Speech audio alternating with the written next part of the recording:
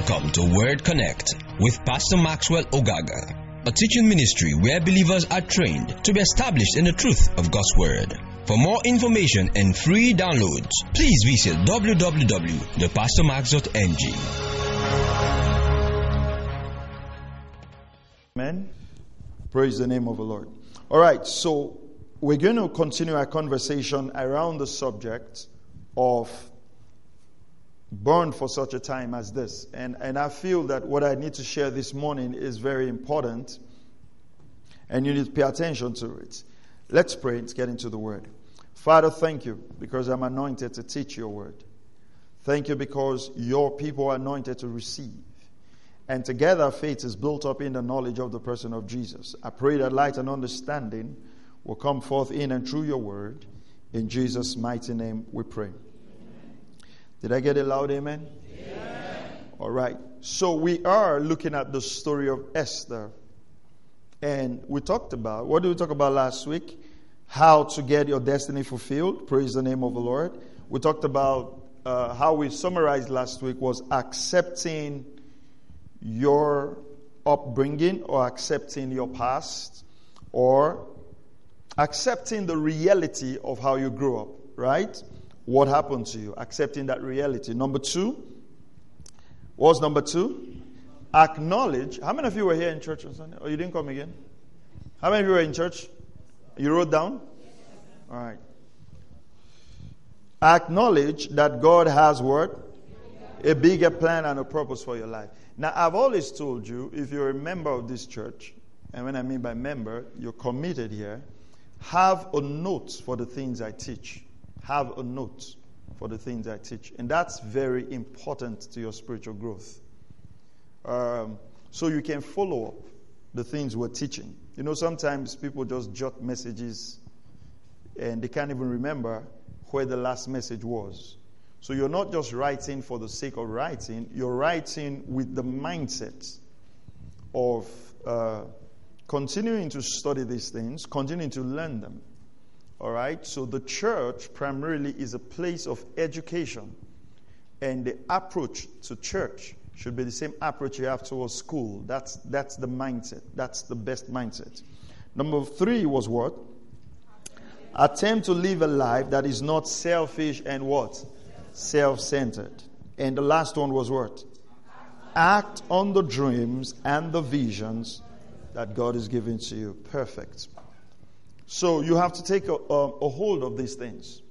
Now, going back to the book of Esther, go to chapter 2.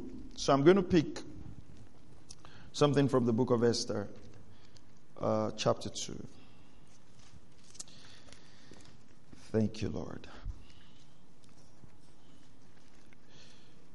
How many of you still remember where Esther is? If you had a hard copy Bible, how many of you still remember where Esther is? Okay. If you have an electronic Bible, you know you don't need to use your brain anymore, right? Just go and... I'm kind of stuck with hard copy Bibles, and it's for a reason, actually. Esther chapter 2. I'm still old school. Verse 7, and we are going to stop at verse 16. Now, I want you, this morning we are zeroing on a particular aspect that will enable us to fulfill destiny, and that is destiny happens in the context of relationships. Destiny happens in the context of relationships.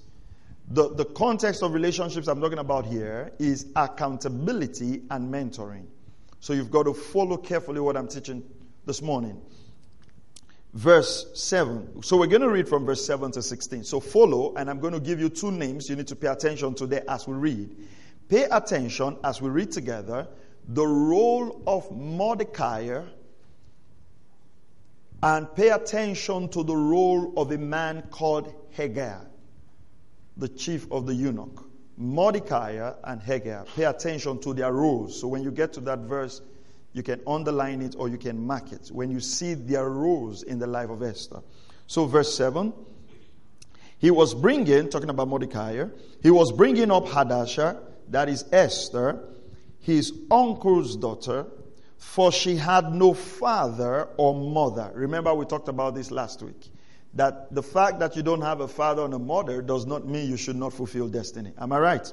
Now, the young lady was beautiful of form and face. And when her father and mother died, Mordecai took her as his own daughter.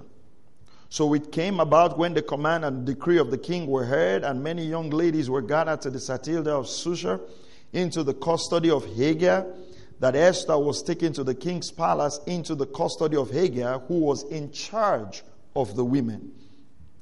Now the young lady pleased him and found favor with him. So he quickly provided her with cosmetics and food, gave her 7 choice maids from the king's palace, and transferred her and her maids to the best place in the harem. Esther did not make known her people or her kindred, for Mordecai had instructed her that she should not make them known. Let's pay attention to that again.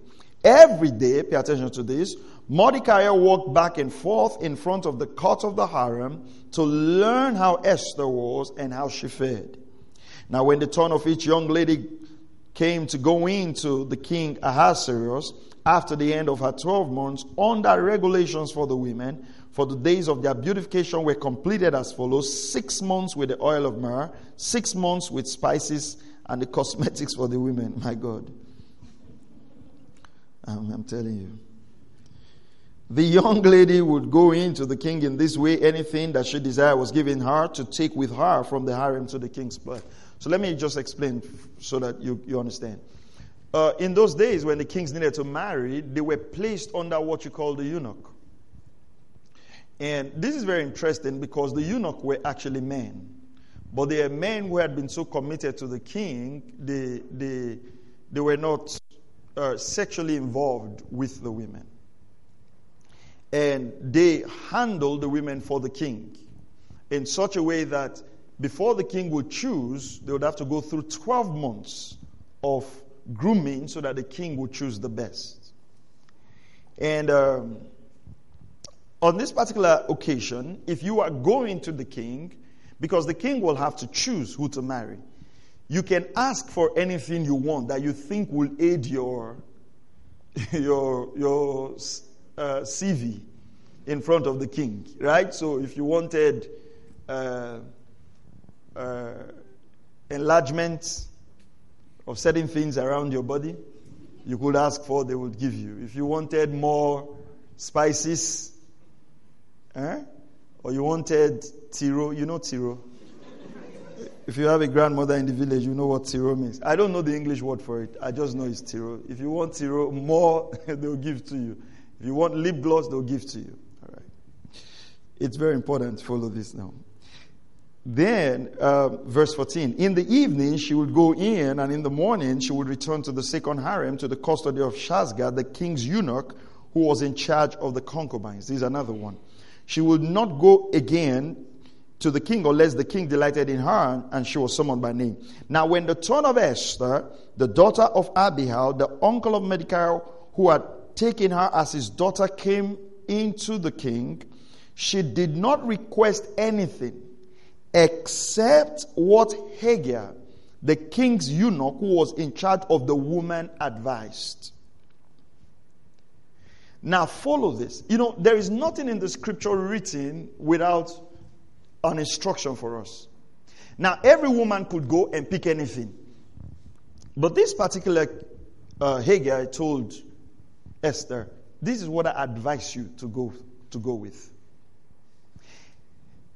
Pay very close attention. Don't miss this. The favor of God was already in her life. But there was an input from this relationship that aided that favor to work so she can get into a place of destiny. You know why? Because this is the eunuch in charge of the king's concubine. If it's the eunuch in charge of the king's concubine, he evidently knows what the king would like. It's like somebody say, I want 10 of you to apply for a job. And the person tells you behind, add this certificate. Do you think the person is foolish for telling you to add that certificate? What do you think the person is trying to do? To give you an extra advantage. But look at this and pay very close attention to this. The scripture says, the king's eunuch who was in charge of the women advised. That means Esther was in a position to do what? To accept or to reject. So ultimately, pay close attention. Ultimately, I'll just try to use an example so I want you to get in. This is Esther. This is the favor of God. No, this is Esther. This is the favor of God. This is the advice. Esther and the favor of God, that was already settled. What was going to ultimately determine if Esther got into destiny, what she was going to do with the advice.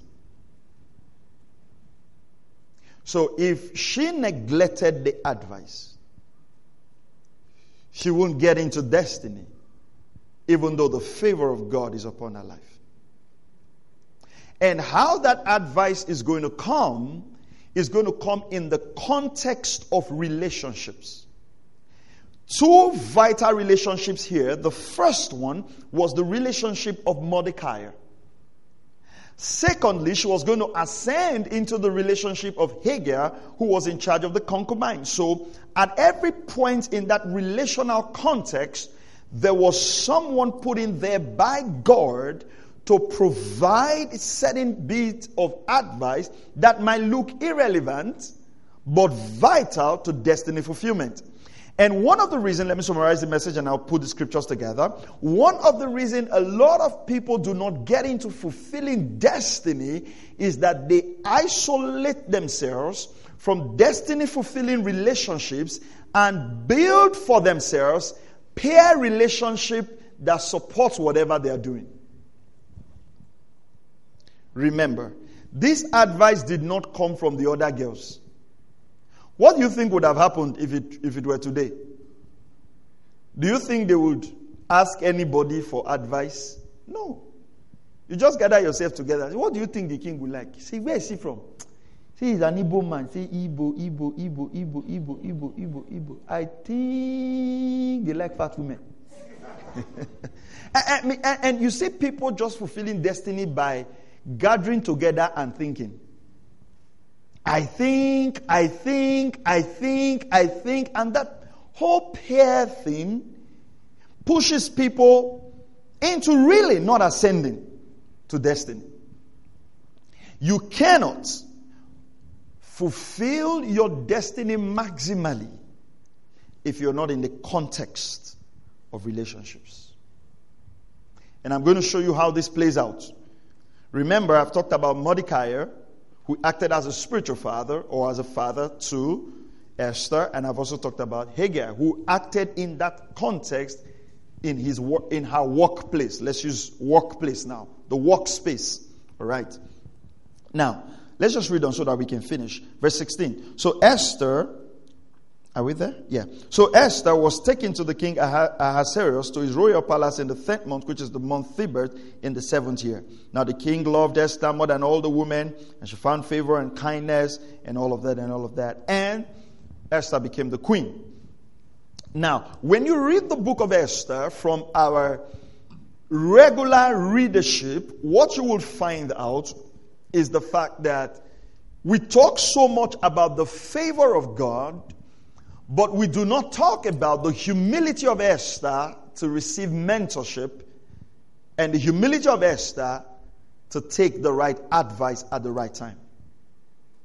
And sometimes we overestimate the work of favor without our inputs.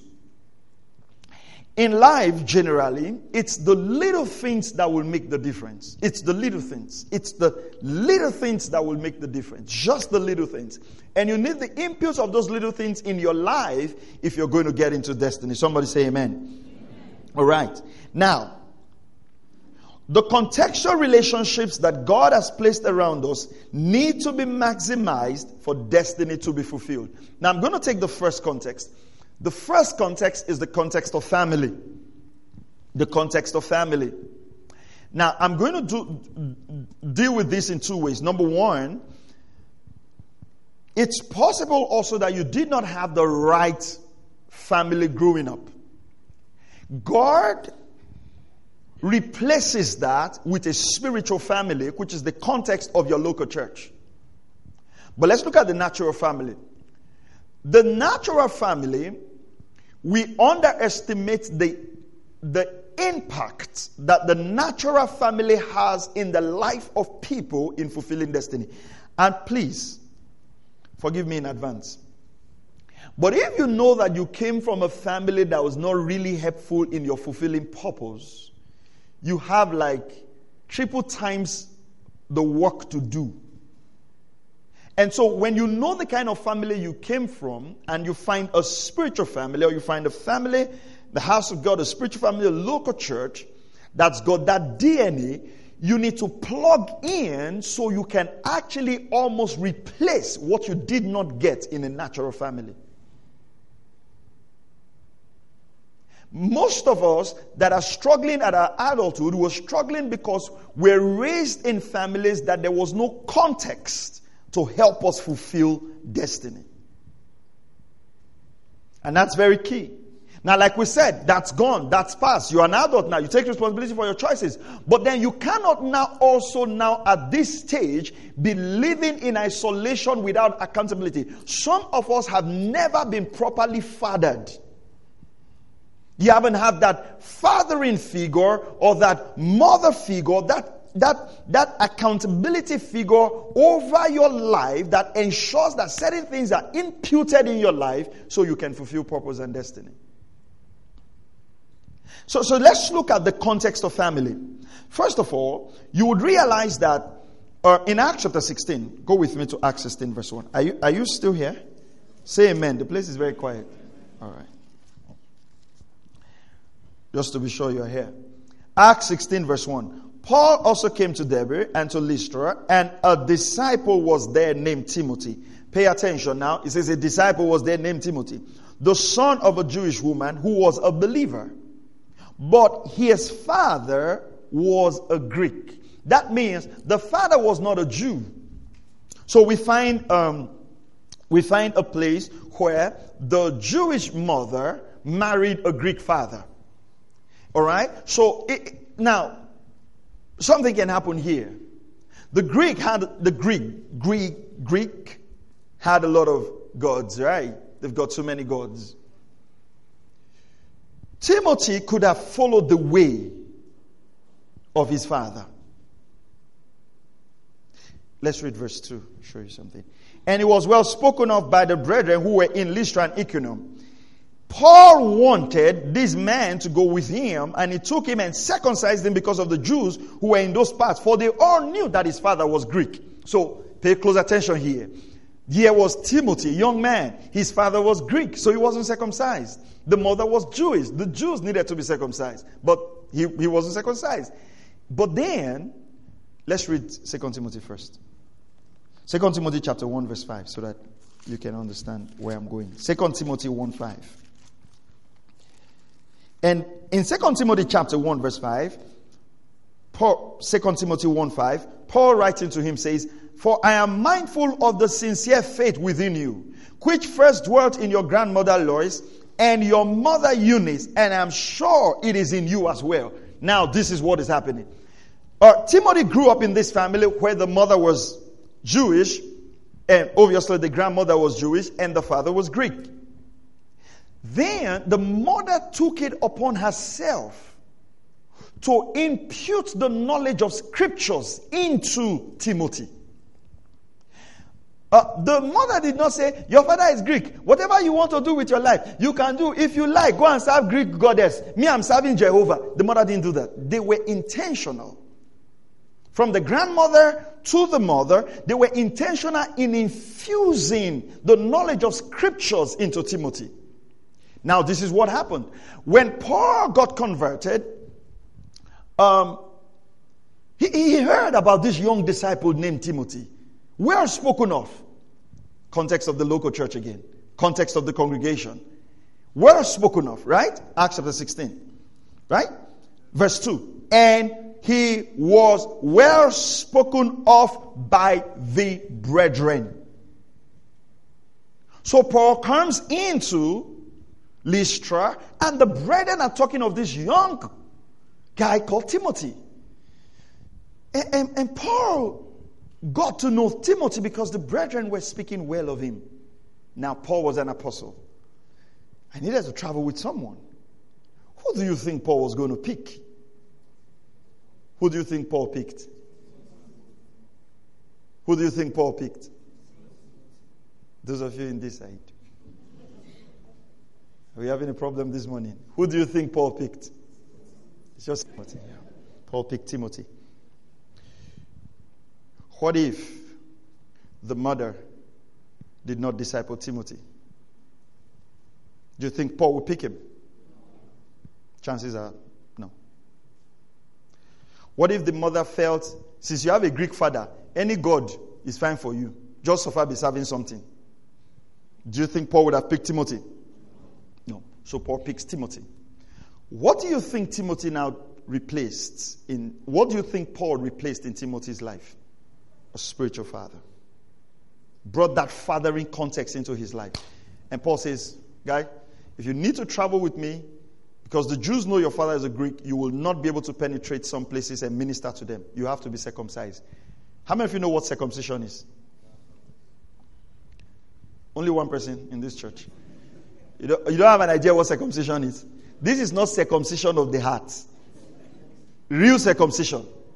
You know, I don't like blood. I'm not sure I'd do well as a nurse, as a hospital attendant, as a doctor. I'll be woeful. You know, I can't withstand pain. I can't withstand pain in people. You know, my son, it was my wife that went to do the second. I could not stand there. I can't watch it. I just can't watch it. Left for me, the man will be uncircumcised. You know, but I can't stand that, right? Imagine Timothy, not a young child. And then Paul says, before you can travel with me, we have to circumcise you. The first thing is, do you mean pull my trouser? Do you understand that? Listen, that was not cheap. That was not cheap. And remember when I'm telling you, Timothy could have as well said, Paul, thank you very much for your concern. Thank you very much. You really want me to travel with you. But at this point, I am not a small child. At this age, I know what I want for my life. Circumcision is not part of my goal. How many people miss out fulfilling destiny because they are not humble enough to take instructions that are not convenient?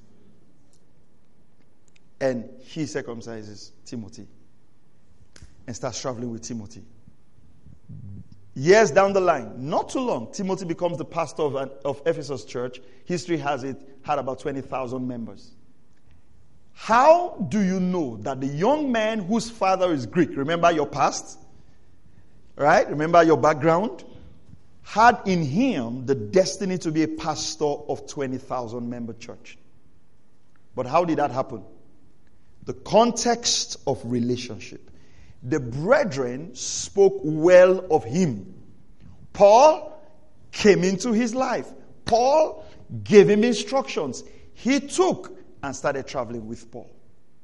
And Timothy that we know today, that we all use as an example to young people, to young preachers. My ministry training platform is called Dear Timothy. Is because there was a context of family that enabled his destiny, and he submitted to a man called Paul that enabled his destiny. Saints, we underrate the value of what the brethren say about us. Do you remember when they were picking, Acts chapter 6, when they were picking the people who to serve tables? They said, those that have what? Good reputation. I know if I'm to take a poll or study or a survey in this place, I know there are many people today who are doing well in life because very early in life, within the context of a local church, within the context of a community of believers, someone took you and invested extra in you. Give you an extra book, give you an extra attention, place extra demands on your life. Unfortunately, we are being raised in a generation where we don't want to be accountable to anybody because we think we know everything. Are you still here? Are you understanding where we're going with this? There's a context of family. So let me put it in perspective for you. In Genesis chapter 18 verse 19, God was speaking to Abraham. Let's turn there, please. Go with me. All right. This is very simple, but is a bit technical and prophetic. So you've got to just follow carefully. In Genesis 18 and verse 19, look at what the Bible says about Abraham. For I have chosen him, God was speaking to Abraham, for I have chosen him so that he may command his children and his household after him to keep the way of the Lord by doing righteousness and justice. Now, so that the Lord may bring upon Abraham what he has spoken about him. So what God will bring to Abraham was based on how his children walked in the way of God. As Christian parents, it is a thing of shame sometimes that we don't know what getting our children involved in can help them to become in life. We are more committed to our children joining the Caret Club for self-defense. We are more committed to them joining the ballet club. We're more excited with that. We don't mind if the children miss church. But their home lesson teacher, they must not miss. Their piano lesson, they must not miss. Because you read a book that when children learn piano and learn maths, they are very intelligent. It's good. But remember what we're talking about. Destiny fulfillment really has nothing to do with what school the child went to. He can go to the best school in the world and still not fulfill purpose. We underestimate the input of God's word into our children. Because we also sometimes don't even have time for that. How many times are we so conscious about which church we go to and what our children are being taught? What is being infused into them? What are children learning? What are children learning? Most of us had gotten to where we are today because somebody took that time, that patience, and see your family from just, how do I put it now? Help me without sounding offensive, right? See family as don't see family just like, now society will feel I'm married. Right? Anniversaries, birthdays, vacations, beautiful pictures, lying on each other's body, tying each other's neck, climbing on each other's back, and just displaying, say, wow, 50 years, forever to go. Thank you, Jesus. And the only time thank you, Jesus, is acknowledged in your home is only when you people go to the studio. There's no context there. There's nothing God can walk in there so that there are things God has spoken to you in your life that will have to come to pass in your life because your children know God. I told my son, it's going to 14, he'll be 14 in December. I told him, I said, son, you're no longer a child. You have to learn to know God for yourself now. These are the books I read. This is the Bible. It's no longer the God of my father. It's no longer my father is a pastor. I told him, I said, son, right now, from now, you have to start negotiating your destiny.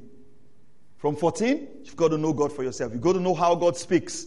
You've got to hear the voice of God. You've got to find out what God wants you to do. Do I have anything I want you to study? Nothing. If you like, go and do French. If you like, do and study. That's none of my business. Find out what God has called you to do and pursue it. Because I know at the end of the day, that's what we count. I don't have a dream to have an engineer. I don't have a dream to have a doctor. I don't have the capacity to have dreams for my children. God already has dreams for them. My job is to help them find that dream. Do I want a doctor in my family? I really don't care. Do I want an engineer in my family? I really don't care. Because at the end of the day, I will not have children who will study all the subjects. Because maybe at the end of my life, it's a tailor I need. Do you understand what I'm saying? But do you get the context of what I'm trying to say? We are not forcing our destinies that we did not become on our children. We are creating a platform so that God's plan for their life will come to pass. I would have been a doctor if my father was not a canoe carver. Now, I swore to my father before he died that a doctor will come out of the family. You are derailing that child. Good wishes, good ambition, good stuff. But it's the dream of the father you need to nurture. It's the dream of the father you need to nurture. Are you still here? It's the dream of the father. God has things. You see, let me explain something what family is. When you start a family, God wants to use you to do many things. And all the things you need to do, you cannot fulfill them. And so what happens? Your family is a platform to do what? To fulfill those things. There are prophecies God gave you at your young age that you will see materialize in your son. So what about if the context is not provided? So the family relationship is that relationship where we provide the context for destiny to be fulfilled. And how do we provide that context? We direct them to the word. Train up a child in the way he should go. The way. There's only one way. There are not many ways to train up a child. There's only one way. What's the way? It's the way of the word. That's the only way. We all know. Life has proven to us that even education is not a factor for success. How many of us agree? Yeah. I mean, some of you are well richer than your classmates. You went to the same school, studied the same subjects, read the same thing. There are people who have been looking for jobs, very intelligent, looking for jobs. I mean, in the last 10 years, the only reason they have not given them the jobs, they are more intelligent than the person interviewing them. By the time the person hears them speak English, say, if I employ this person, they will sack me. So their intelligence have kept them unemployed. Do you understand what I'm saying? They are so intelligent, you can't employ them. Before the guy answered 2-3 questions, say, no, this is a threat to the organization. And the guy has got experience. Do you get what I'm saying? So that is, I mean, it's beautiful to go to school. It's beautiful to have all of those things. But if we're going to talk about destiny fulfillment, there must be the context of that word. Let me show you something again. We talked about it in total immersion, right? Deuteronomy chapter 6, verse 7. Is somebody following this? Say amen if you are. Amen. All right. Deuteronomy. I was listening to, not consciously though, I was listening to a preacher unconsciously. And he said, Deuteronomy is actually dethrone your enemy. I said, wow, this is deep. I've never seen it like that before. So go to Dethrone Your Enemy, chapter 6 and verse 7. It says, look at verse 5. Let's start reading from verse 4. In verse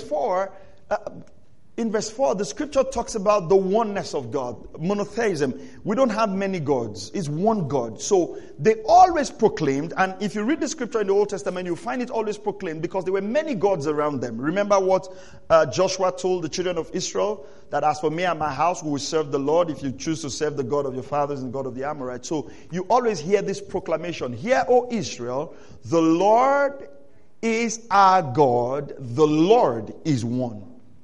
You always hear that. You always hear that. Proclamation of the only one God. It's a beautiful, beautiful phrase. Verse 5. You shall love the Lord your God with all your heart, with all your soul, and with all your might. These words which I'm commanding you today shall be on your heart. Now, love the Lord with all your heart, with all your mind, with all your strength, right? Let the things I'm teaching you today be on your heart. Then look at the next responsibility. Remember what we were talking about? Context of family. Context of family. What's the next responsibility? You shall teach. Who shall teach? Not me.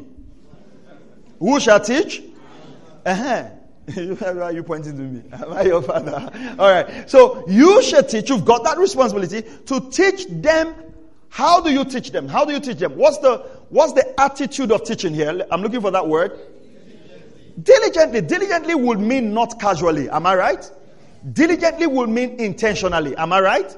Diligently will mean in a planned approach. Am I right? Teach them diligently to your sons, and you shall talk of them when you sit in your house, when you walk by the way, and when you lie down, and when you rise up. You shall bind them as a sign on your hand, and shall be as frontals on your forehead. You shall write them on the doorpost of your house and on your gates.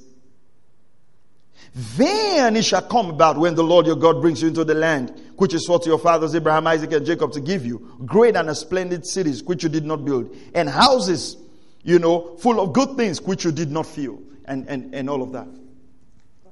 So it talks about their process. It talks about what they need to do. And listen to me, saints of God. What was God instructing them to do this for? To provide a context where they can fulfill destiny. A context where God can act. Let me tell you, what God wants to do with your children, you have no clue. Oh, absolutely no clue.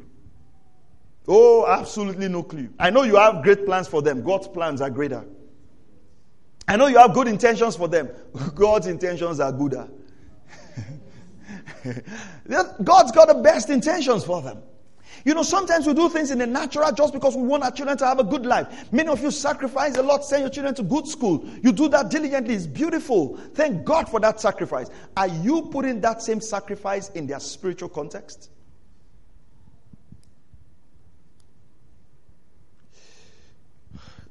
Some of you have heard my story. I didn't want to become a pastor. Grew up in a pastor's home.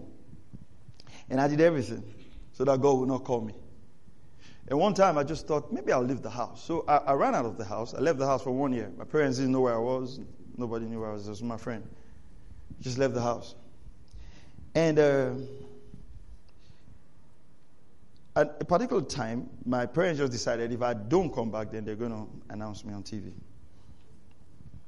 My parents are patient. 1 year, I didn't see a shite. But you know what? When I was growing up, my dad was the vice principal then in the school in the village. When the school closes, my dad will. We had a bicycle, white bicycle. So he was a wealthy man in the context of the village. If you had a black bicycle, you were okay. But if you had a white bicycle, that white bicycle that had that white horse. You are blessed. Blessed is your generation for if you have white horse, you make sure you rode gently so that sound will come. So my dad had a white horse.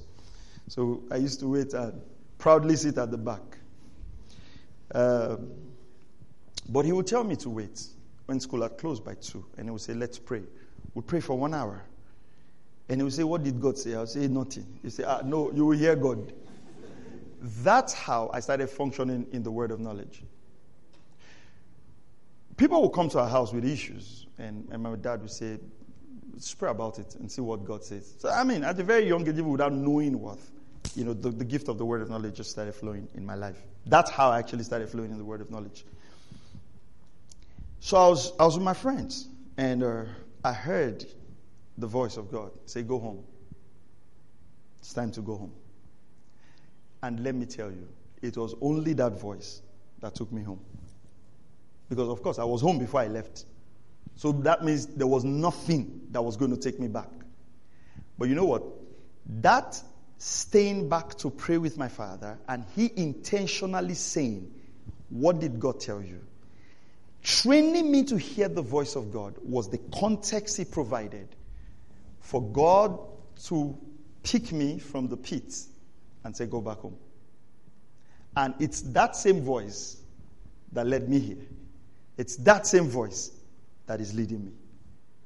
Do you understand? That's the context.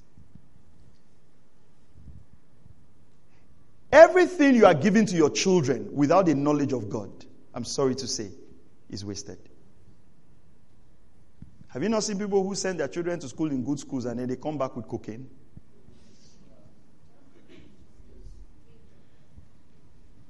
And they are talking to the child, he's looking at you like you are 7 people. Do you understand? And then you are blaming yourself. Did I do wrong? Do you understand? It's an extreme example, but sometimes we need those extreme examples to understand context. Don't try to attempt to do by prayer what you could have done daily.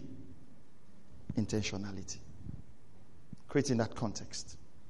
Some of us today seated in this auditorium know how far our life would have gone if we knew God the way we know God now, very early. How many of you understand what I'm saying? You'd have gone far. You'd have gone far.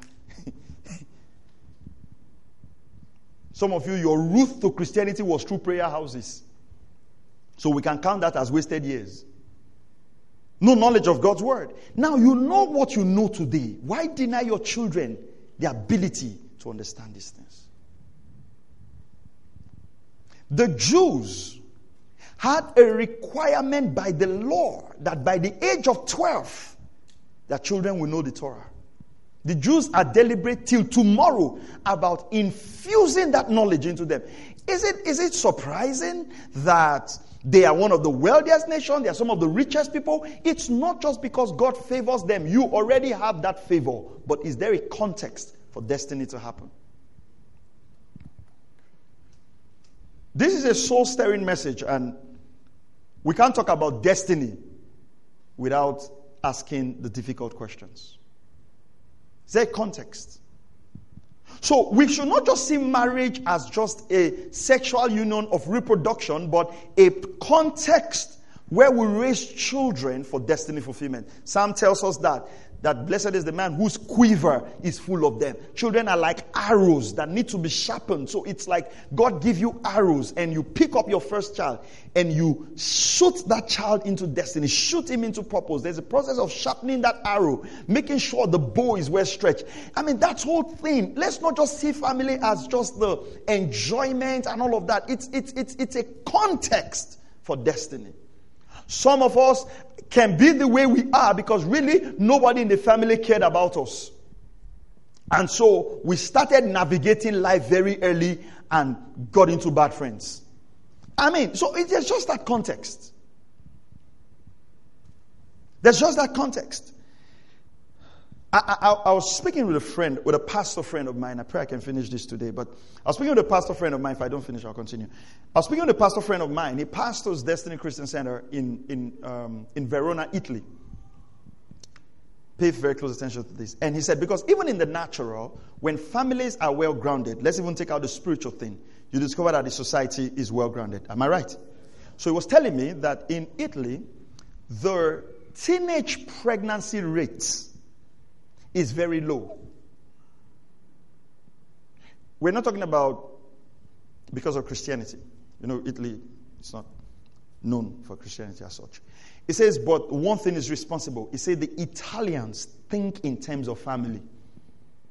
The Italians are big on family. And if you watch some of those movies, Godfather, Don Clerecuzzi and all of those, you understand how they think in family. So there is that strong family framework that really does not allow them to be very liberal. Because anything you do is almost like, hey, the family name. I was reading a report in South Africa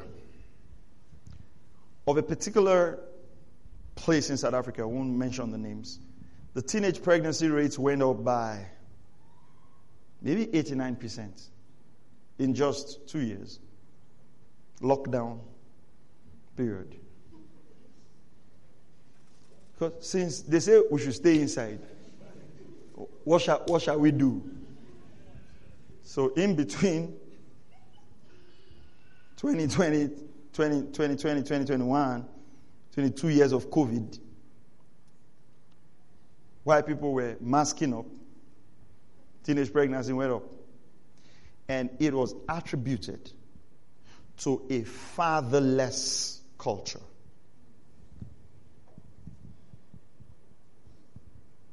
Family is big. You need to be careful who you marry if you are not married. And if you are already married, you need to readjust yourself. It's big. It's big. You watch the Black American culture in America, just study Black American culture, and you would find that.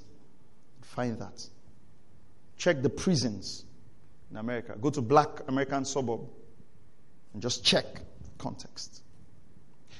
And this is where we need to be careful, because we're importing a lot of white stuff, Western stuff into our culture. We used to, I wouldn't even say we have right now, but we used to have a very strong family culture, right?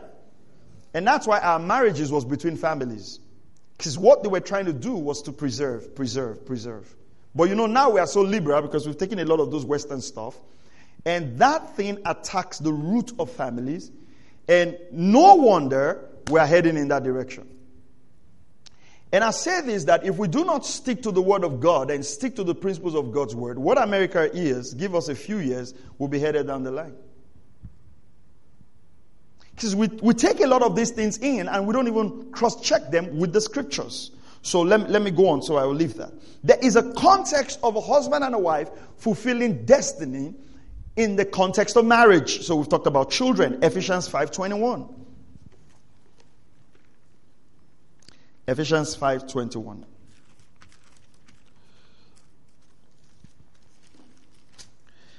Now, I want to say this. Most times in our marriage classes, I'm praying the Lord will help me next year to start teaching about marriage. I don't think I have a teaching on marriage yet.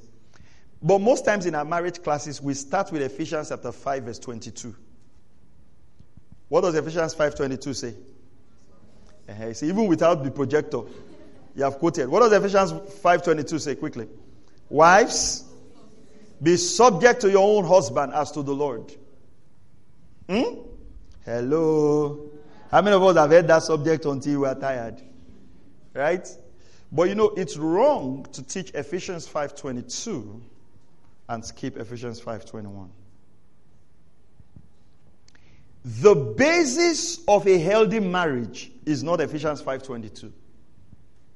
The basis of a healthy marriage is Ephesians 5:21. Let's read it. After all, 21 comes before 22, Abi. Is that deep? Is that a revelation? What comes before 22? Abi? All right. So you can't lay block with 22 without laying block with 21. All right. 21. And be subject. And be subject to one another in the fear of Christ. That means there is a mutual subjection that first of all you have to learn among the brethren. Why you find it difficult to submit to your husband is because within the context of the local church, you find submission difficult. And why you find it difficult also to love your wife as Christ loved the church is because within the context of the local church, any little thing you get offended.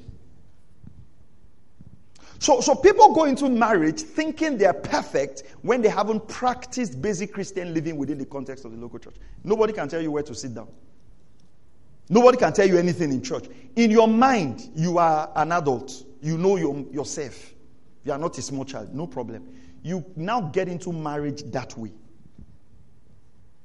If you look at the things that make a lot of people divorce, are separated, some things are very minute. And if you trace it, it's the issue of mutual submission. Are you hearing what I'm saying? That means as a Christian first, within the context of the church, we are submitted to one another. Do you understand? It is out of that submission you will now pick one person to be your wife. You will now pick one person to be your husband. But most of us don't understand. There are husbands here whose marriage will be peaceful if they understand mutual submission. Anything you say is right, even if it is wrong.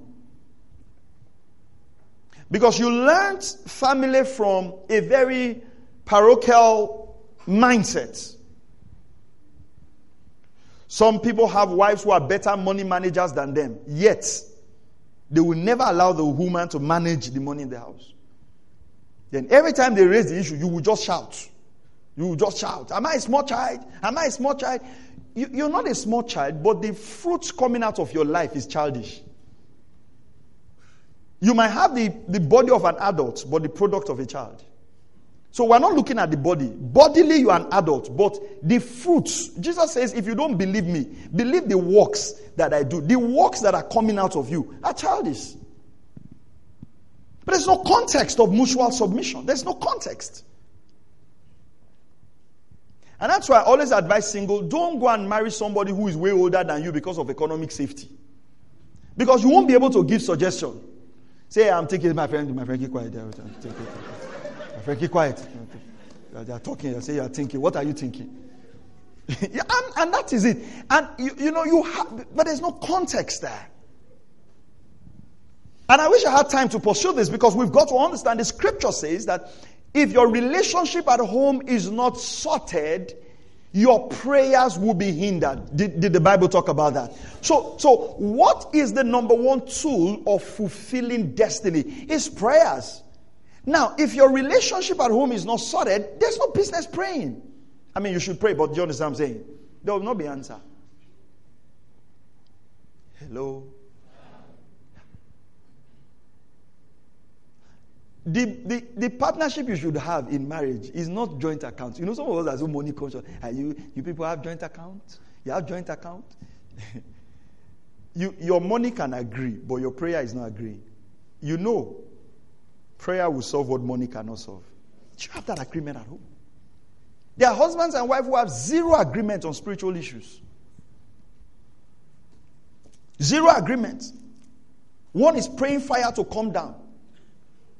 And if you listen carefully, it is you they are praying that the fire will burn.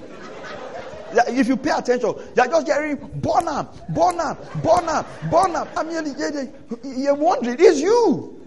It's you. They are killing you there. I mean, I'm telling you. You've got to find this context, right?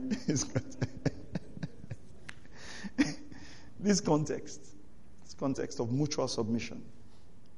So marriage for the child of God is bigger than just sexual intercourse.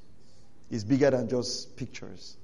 It's about, is God creating a framework so that we can fulfill destiny, and the children coming from us can fulfill destiny. I mean, you can have money and not fulfill destiny. So we're not talking about wealth. I'm not even having a discussion about wealth. That the greater things that God wants to use you. That's why when Esther's parents died, by divine providence, God provided her that family. Some of you, your natural family is nothing to write home about, but you will discover, let me tell you this, and pay attention to this, very prophetic. If God has a big purpose for your life, He will take you very early and give you to people who just accept you as family. What God wants to do is He wants to provide a framework for destiny. Some of you, if you look at your life, some people just accepted you. They just took you. I have the work. It might just be your manager who just take interest in you and is hard on you and is hard on you. I'll talk about that. Giving you all kinds of advice that He's not giving everybody. See, God has a purpose for you. But let's really deal with family so we can talk about the other ones. Are you still here? Are you following what I'm saying today? So context. So we need to treat family with a sense of reverence. Checking with God if we're doing the right thing. Amen. Okay. So there's that mutual submission. And the reason is because, let me say this. Adam left the garden because Eve gave him something. And let me tell you how God dealt with that. God did not say, Eve, you are very stubborn. You caused my child to fall. Okay, Adam, I know it's not your fault. Eve, go outside first. I want to talk to Adam. Do you realize God didn't do that? Hey, do you realize God didn't do that?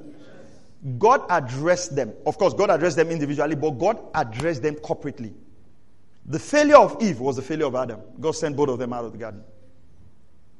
Let me give you another context. Sarah told Abraham, he says, go into Hagar, my maidservant. And Abraham obeyed. Ishmael was bettered out of the will of God. So Sarah, with her advice, provided context for Abraham to disobey God. And remember, one of the greatest problems we have in our world today is that context. I won't mention name because I want to live long. But do you understand? If you don't understand, leave it like that. If you don't get it, forget about it. There is that context there. That one advice that is taken outside of the will of God can birth something that you might wrestle with for the rest of your life. So there's a context. Came from your wife. Just casual. Just came from your wife. So you want to make sure that the suggestions of your wives are birthed in the spirit. Because you might so be in love that you might not cross-check with God. And you act on it and Ishmael comes out. And then later, Ishmael now becomes an issue to everybody else. Do you get what I'm saying? Let me balance that up. Now, and you know, our lovely women can be funny. Hagar now has given birth. Of course, she's the one that has a child. So you see all these things you watch in Nigerian film. If you read the Bible, you will not need film. Hagar started misbehaving. Was not respecting Sarah again. Sarah said, me? Not in this life. I will send you packing. Hagar thought he was joking. Sarah met Abraham and said, Oga, we won't stay here. Say, what's happening? He said, but are you not the one that said, I said so, I've changed my mind. And Abraham didn't want to do that. God told him, listen to your wife. That means, pay close attention. Listening to the wife was not wrong.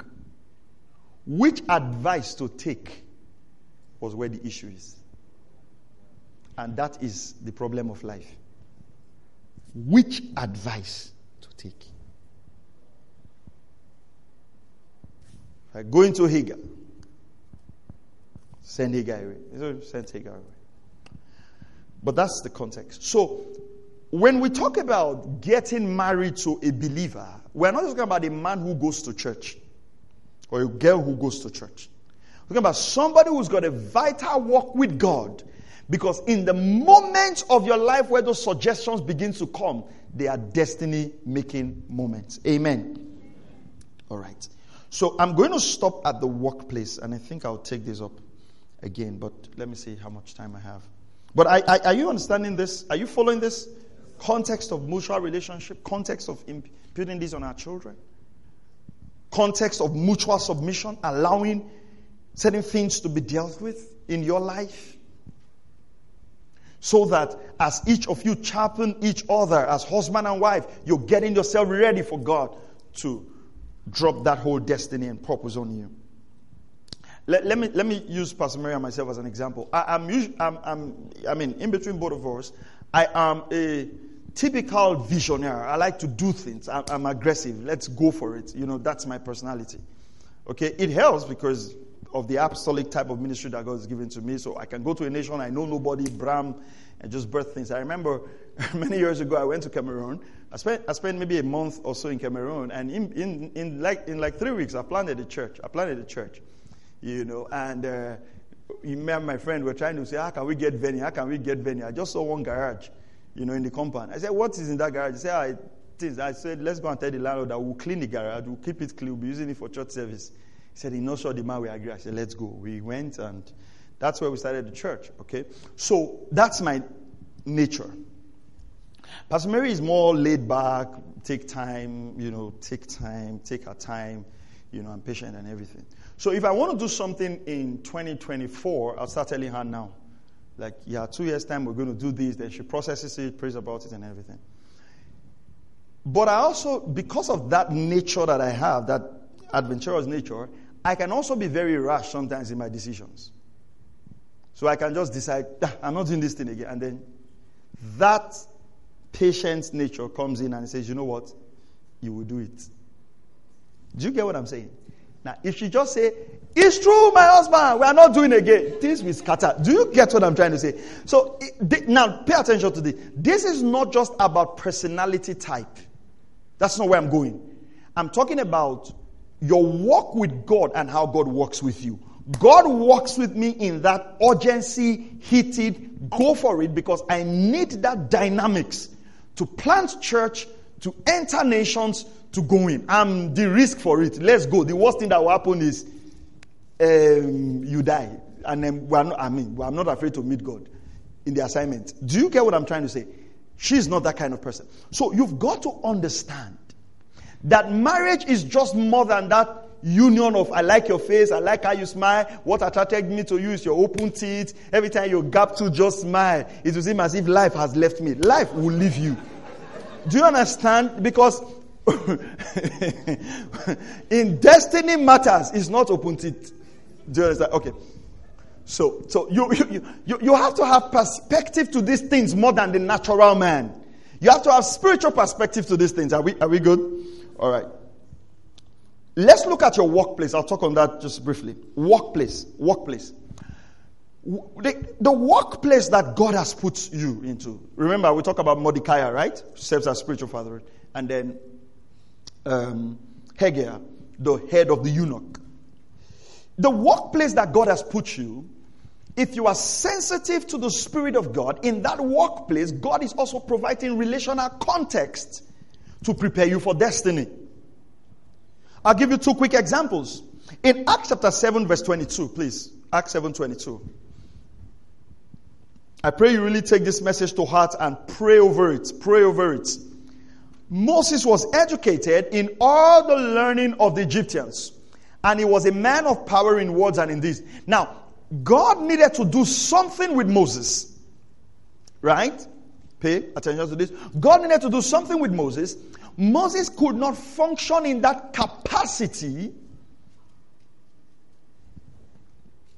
because he didn't have that framework. What did God do? God supernaturally engaged that Moses would go learn under Pharaoh. History has it that in the Egyptian palace, the typical subjects included arithmetic, geometry, rhythmics, harmony, prosody, philosophy, etc. From a guy called Book, 1978. They researched what was taught at the palace. All these things were taught at the palace. Why did God need all those things? Because Moses was going to lead about 3.5 million people out of Egypt. He needed capacity to be built. Why did God send you to that workplace? Why is your manager taking interest in you? Why is your lecturer taking that interest in you? Why is that man in the workplace? Everybody will do the same shabby work. He will not rebuke them. He would rebuke you. Why? Instead of taking offense, know that there is a context for destiny.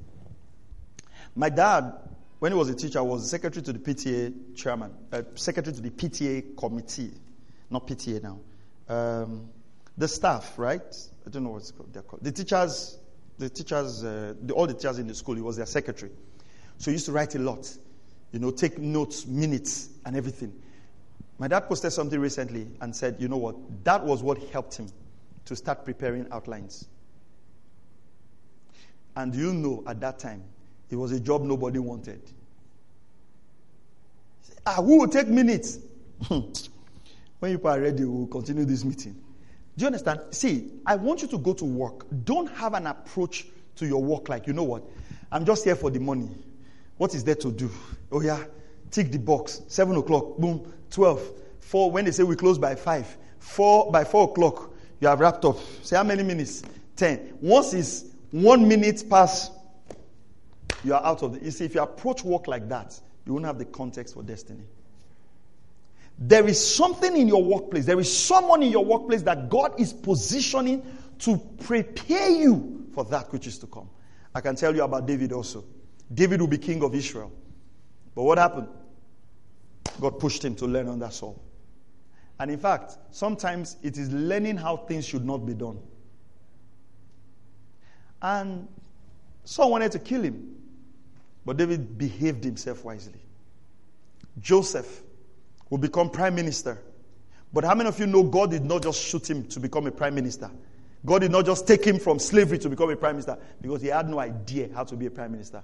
So he worked for Potiphar, high-ranking Egyptian official, worked so diligently till he rose to the point where Potiphar, if you read your scripture carefully, I don't have time to pursue this, but if you read your scripture carefully, the scripture says everything under Potiphar was left for Joseph. It's only what he ate and his wife that he knew about. That same phrase is what was used when he became prime minister. Pharaoh said, everything under this kingdom will be under your care. That was to tell us that his becoming a prime minister was an amplification of how he served Pharaoh. So while he was serving Pharaoh, in his mind, he was a slave. But God was preparing him to become a prime minister. Take your eyes off the future. Enjoy the process where you are right now. You are in preparation. So you're working for someone and you're taking their money. You're working for someone. You're not honest. And God has promised you that you'll be a millionaire. Hear me and hear me well. You will never be that millionaire. You will never. Why? Because the context of training how to be accountable, how to budget, how to do all of these things, you've just missed them. Are you hearing what I'm saying? That one person that puts pressure on your life is the one person you should be grateful for all your life. You know, at a point, I asked my mom, I said, is this my real father? Yeah, I asked my mom. I said, is this my real father? Because my dad put pressure. We will produce outline like this. There will be one mistake. My dad will send me back. And where I was trekking to photocopy those outlines. One day I now ask him that. Just tell me, let me know so I will not be angry. But you know, the one thing people talk about at ministry and about what I do everywhere I go is the spirit of excellence. I mean, the people that work with me know. I've said, we can't use this for one detail. Let me not see it. If I see it, we'll not use it. That was training for my own purpose. It's training for my own purpose. Today, I can't cook. I mean, it's not like I'm proud of it, but that's what it is. I mean, I travel out of the country. I can be eating biscuit and Coke. That's just it. Kitchen is difficult for me, right? But you know what? You know that later I looked back and I realized that, this weakness I have was my own disobedience. There was nothing my mother did not do to put me in kitchen. Nothing. I will stay with her. I will do all the cooking. But you know how you are doing something, your heart is not there. They'll just say, do the banga, put it on fire. I put on fire. What next? Maggie. What next? Fish. You know, your heart is not there. Your heart is not there. Many years down the line, now you are in school. I'll tell you how I went through school. I ate in school. So I had an agreement. Because if you can't cook, you should also have sense. So 2 things I said to myself. Number 1, I won't reject any food. If I reject a food that you cook, know that even a dog cannot eat it. So, I won't reject food. I don't choose food. I eat whatever is available because the ability to have choices, I've taken it out because I didn't grow up with cooking. So I don't have choice. When I was getting married to my wife, they said, you're marrying somebody from Igala, from Lokoja. How will she cook banga soup? I said, let me tell you. Will you teach her? No. Will you eat banga? I said, listen, if I want to eat banga soup, anytime I go home, I will eat. I've been eating banga for the 30-something years of my life. If I stop eating from now till the end, I won't. Do you understand? Because, number 1, I can't cook. So now put pressure on her to learn the cooking is another thing. Do you understand? This is just my life. You can do whatever you want to do with yours. But when I was in school, so I had a contract with one of my friends. So every time I bring my food stuff, I will give him. He can cook. So I had this key. So he does the cooking, I do the eating. He also eats from there. That's how I survived 4 years. But you realize that even now, if I really want to help my wife, I'm helpless. The love is there. The desire is there. Spirit is willing. But there's no capacity. In fact, sometimes my help turns to trouble. You say, okay, go and say that. You know, my spirit really wants to help you. but the capacity is not there. So let me explain this. Let me explain this. Do you think if I could cook, it could also impact the quality of our marriage? It will. Do you understand?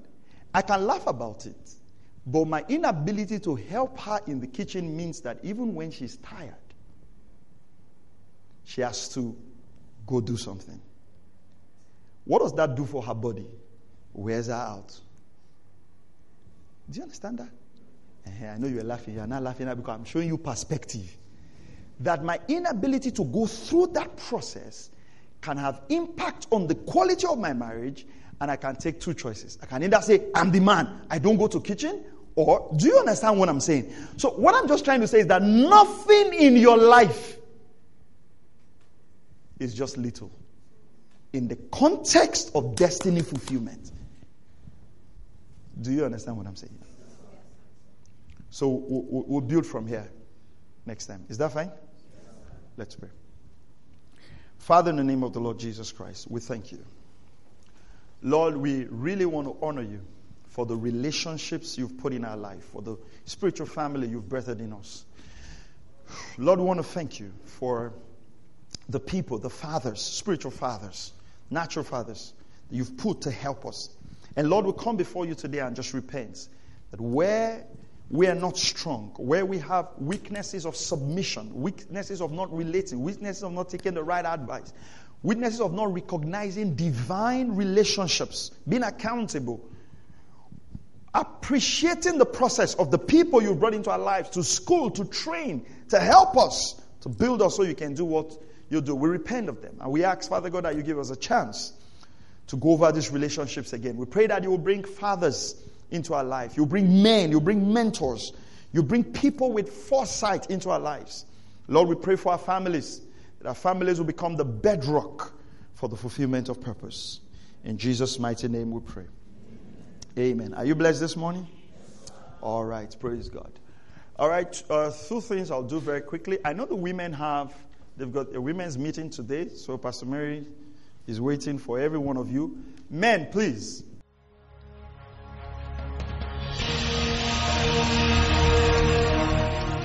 Thank you for listening to Word Connect with Pastor Maxwell Ogaga.